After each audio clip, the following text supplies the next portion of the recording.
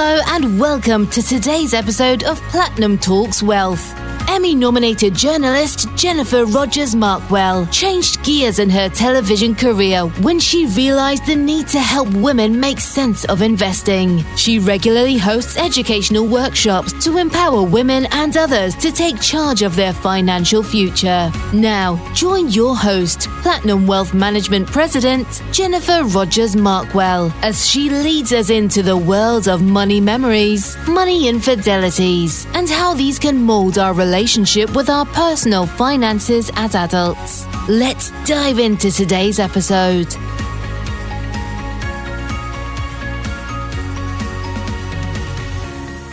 You're joining us on the Platinum Talks Wealth podcast. I'm Jennifer Rogers Markwell, and today we are joined by Dr. Robin. Thanks so much for joining us. I am so excited to be here. Thank you for having me. Of course. So tell us all about who you are and why you do what you do. Oh, all about it, man. We could talk about that for a long time. I will start at the beginning. So first thing you need to know, I grew up in a cult. And so at 18 years old, I was married off to my first cousin. 3 weeks after I graduated from high school, I was moved 3,000 miles away from home and was living with a basic stranger, had no idea who I was, didn't know how to adult, and I had to figure it out. Lots of stories I could tell about that, but I will fast forward to the end. I stayed for 8.5 years. And part of that is because the last thing my father said to me as we walked down the aisle was, "You are no longer welcome in my home as a single woman." So I had no choice. I had to figure it out. 8.5 years later, my then husband threw me out. He told me and my father it was because I was lazy. My father called me and gave me the riot act. He told me, if you had been appropriately submissive, you would have been able to make it work. But I was fortunate because my husband was not very bright. He could not keep me in the cult. He couldn't keep that grooming in place. B, he was very badly in debt. So he had needed me to have a job. So when he left me and threw me out, I had a job. The third part, which may not sound like a good thing up front, he had a drug problem. And I learned many years later, the reason he threw me out was the drug cartel he had gotten involved with wanted to steal his identity, which they did do. He almost ended up in federal prison. They needed me out of the way to do that. So I had fixed his credit and they knew that I did our family finances and I would recognize what they were doing. So they convinced him that I was holding him back. He could do better than me. And so he threw me out for that reason. So I have a drug cartel to thank for getting me out of a bad marriage. Wow. That's wild. So that's where it starts. Then I started playing competitive beach volleyball and got really into the sport aspect of it. I had to figure out how to adult. I'd never dated. I'd never made a decision on my own, started working on that. About 7 years later, I made my own mistake. I married a narcissistic, closeted bisexual. 0 out of 5 stars, do not recommend. However, some good things came out of that as well. He moved me up to Long Island and then promptly took a job in London, England. He left me here in the States to keep his tax status. I couldn't get a job. I was just a pretty girl with a high school diploma. And he said to me, "We don't need your silly money anyway. Why don't you just go to college?" And so for 6.5 years, he lived in London. I lived here and managed his finances and his life. And I went to college and I got an undergrad, a master's, and a doctorate. All the while, I would fly over to London and do wine tastings and dinner parties and be executive arm candy wife. And in that time, I got to talk to a lot of very powerful men. And I realized how lonely they were and how much they really wish they had someone to talk to. And that's what led into the business I have now, which is doing high performance support and coaching for executives and founders and some celebrities and athletes. So there is a short version of a very long story. That is quite the journey.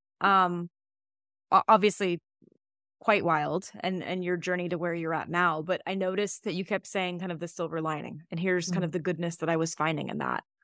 I mean, that's huge in itself.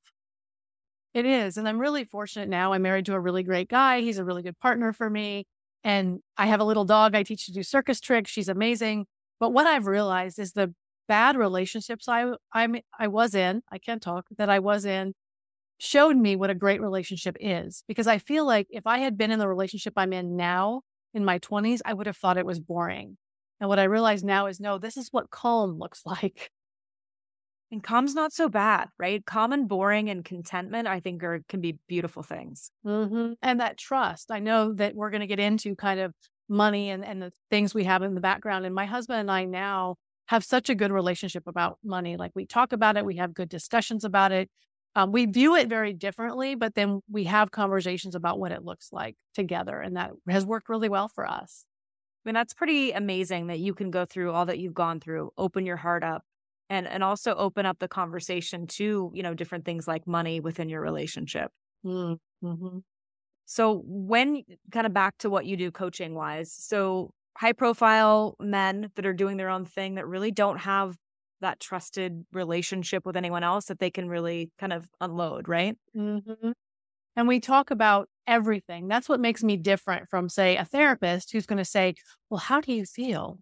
And what do you think you should do? Which is not particularly helpful when you're a very high profile person and you're looking for somebody who's going to brainstorm and bounce ideas around with you. Or an executive coach who won't talk to you about your personal life at all. They don't want to hear about and I hear a lot of stories about wives who spend more money and like men are trying to constantly box in and say, look, you can't just be spending money willy-nilly. I hear stories about business partners engaging in fraud. I hear a lot of those kind of things. And these are men who are very close to the chest. They're very private. They don't want the world to know that they have trouble because it's bad for their evaluation. It's bad for their stock price. So they need to keep that quiet, and they don't have friends. They have bros. They have people they drink with, people they golf with, but they don't have friends. And I kind of fill that gap for them.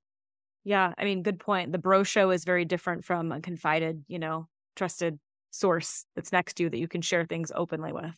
Absolutely. It's someone that you trust to not judge you and to actually help you. Yeah, that's huge.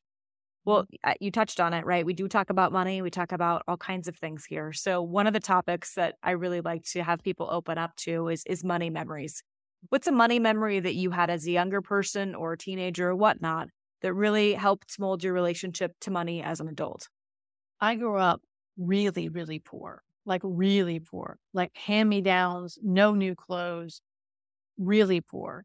And what I noticed in my growing up time was that my dad was the one who made all the decisions about the money. And my mom asked and skimped and didn't have any say in it. And I realized as an adult that I took that with me, that, women shouldn't be engaged in the money. And so when I first married my first husband and he was so badly in debt, I was just like, well, that's his responsibility. And it took me a while to realize, no, I actually know how to balance a checkbook. I need to take responsibility for this. And that was a really big transition for me. For you, obviously, with the journey that you've been on, I'm sure just from what you're sharing, like you've changed the narrative in so many different directions to get to where you're at. What did that look like for you there? There was a lot of guilt and a lot of shame that I had to work through. And I am not sad to say I found some really good therapists along the way who were able to say to me, look at what you're thinking. Is that true? Is the belief that women shouldn't lead because they're too emotional, is that true? Or is that something that was told to you that you've integrated? And having someone to kind of put that mirror up to me and, be a me for me to say, are you sure? And let me question it and let me think through it has been amazing for me. That's been a big part of my journey. That's a great statement. Be a me for me.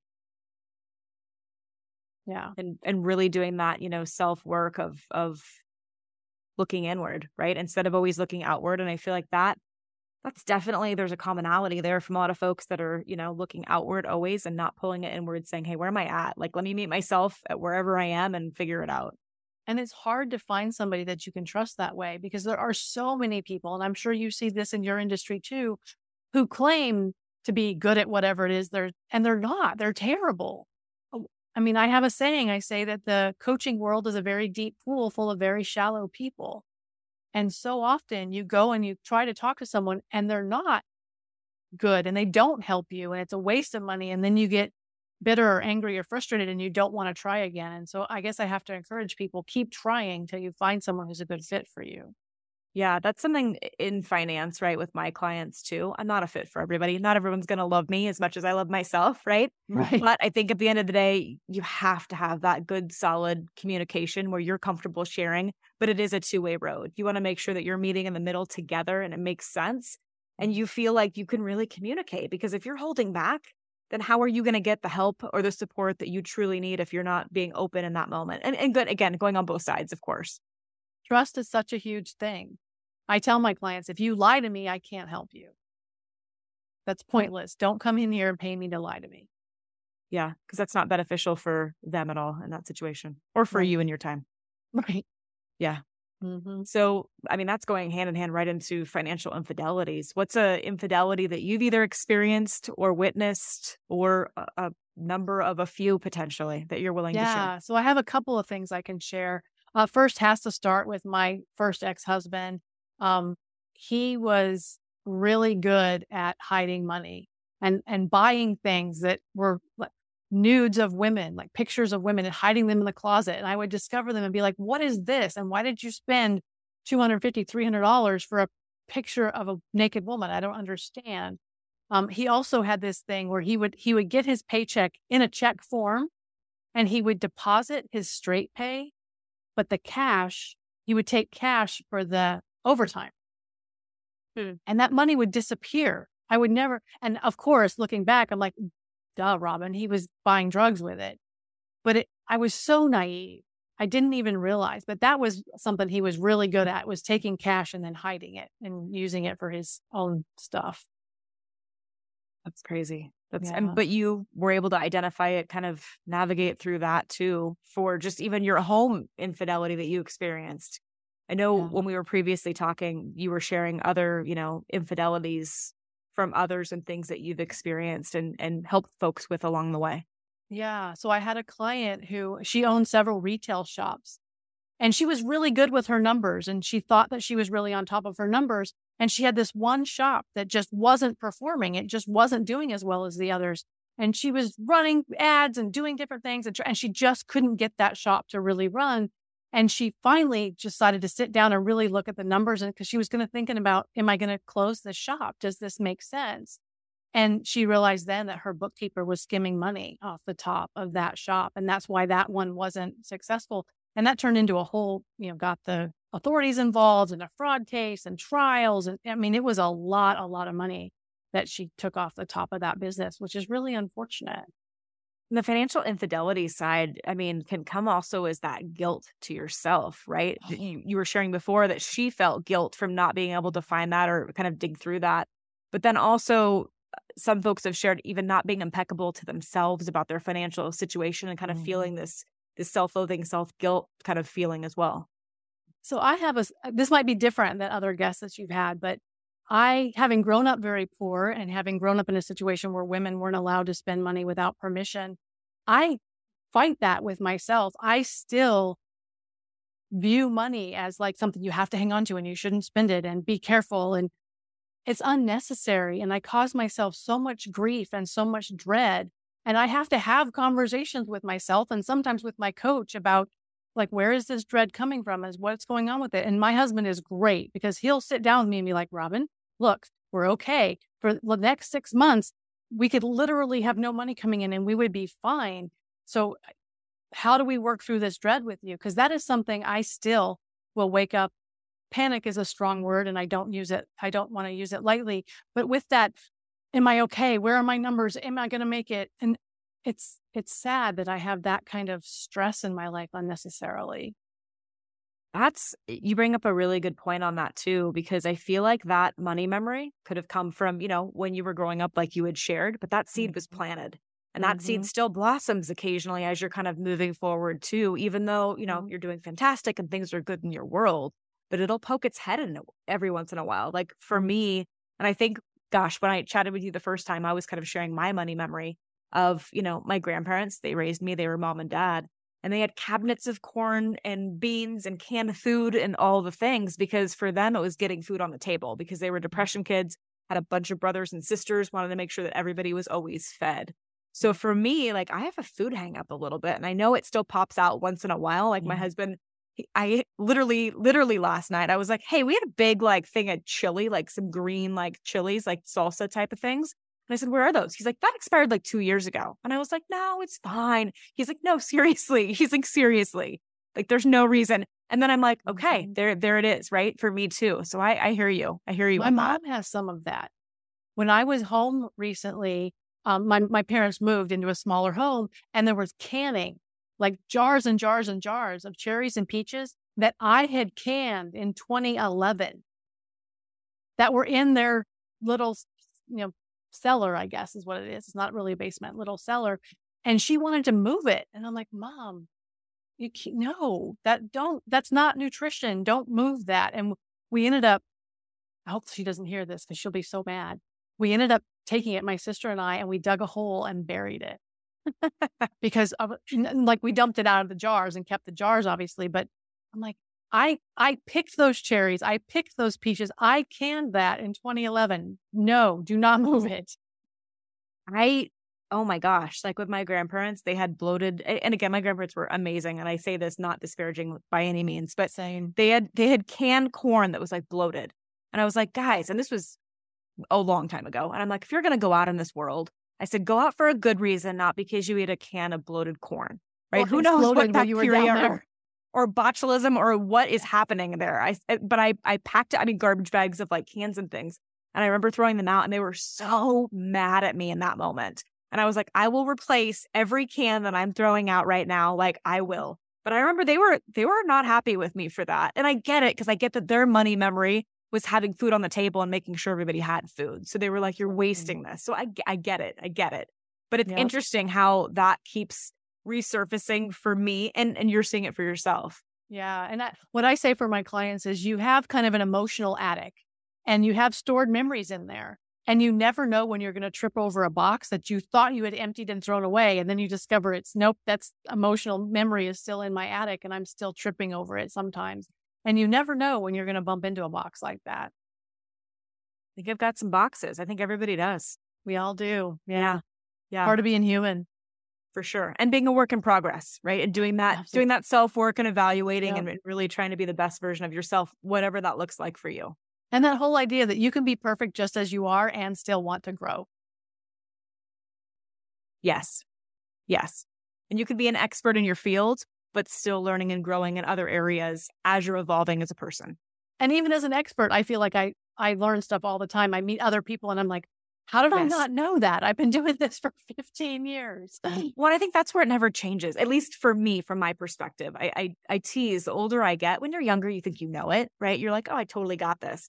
And now that I'm like getting older, I'm like, wow, I know a solid good 2-3%, but I feel like I am always learning. And the more I know, the more I realize I don't know, in essence. And that's the challenge that we have with social media, is that people who don't know are out there spouting like they have a clue. And those of us who do know are kind of hedging like, well, these are the information I have. And so then you end up with the bad information being much louder than the good information. Yeah, oh my gosh. Like, it's interesting too, in my arena, right? Well, in yours too, like you have to be licensed. You have to have certain degrees of education to do what you do, in essence. I absolutely do. And then you see somebody who is, 12, maybe they're not really 12, but they're 12 and they're on TikTok or wherever they're at. And they are telling you how to create your financial plan and how to do all these things for retirement. I'm like, you're 12 and you clearly have no education or licensing behind what you're trying to spew out in the world. And it's challenging because you want folks to get educated and find that financial literacy on our side, but you also want them to find a reputable source to be able to help and support them, and not somebody who's just smoke and mirrors. Yeah. And it frustrates me because I tell people, I'm like, that's psychologically damaging to people. Not only are you not helping, you're hurting them. Yeah. And that's frustrating. For sure. Well, thank you for sharing everything. And as we start to wrap the conversation, one thing I like to ask are, what are tips and or tricks that you use to utilize money differently in your own household? One thing, and I've said this throughout this conversation, my husband and I talk about it. We have conversations about it. We have conversations about how much cash do we have in the house? How much cash do you think we need to have in the house? What does that look like? How do we want to pay down the mortgage? Do we want to pay down the mortgage? Is that the smartest thing we could be doing right now? And when I talk about that, we don't just talk about the logical numbers. Like, this is how we also talk about the emotional aspect of it. What does it mean? What do you need to feel safe? and what does money mean to you? And being able to have that conversation and being safe in that conversation with him is so important for me. Now, am I saying that every single day we run the numbers? No, but when I need to, he's willing to do it. That's awesome. I think the emotional side of money is one that, I mean, we talk about it here, and I think it's so important. And that was a common thread I was seeing amongst clients. And I'm like, everybody has a money memory and a financial infidelity that's definitely molded them to where they're at now. But most people won't talk about it. It's definitely, I think, getting more mainstream to have the conversation and to have it out there. But money was always that taboo subject, and especially the emotional side of money. And when people are doing the things they're doing or saving or whatever that looks like, what's the why behind that? Because it's not always just dollars and cents, the tangible, you know what I mean? Money aspect of it. It's what's the why? What's the deep why? And the thing you feel shame about is the thing you should probably talk about, because that's the thing that's going to eat you alive. Yeah. Well, thank you again. Totally appreciate your time and sharing today. Thank you so much for having me, Jennifer. I love talking to you. You're an amazing human. Oh, all right, back at you. I totally agree. Thanks. Well, and those of you listening or watching, hopefully you'll join us again on our next Platinum Talks Wealth podcast.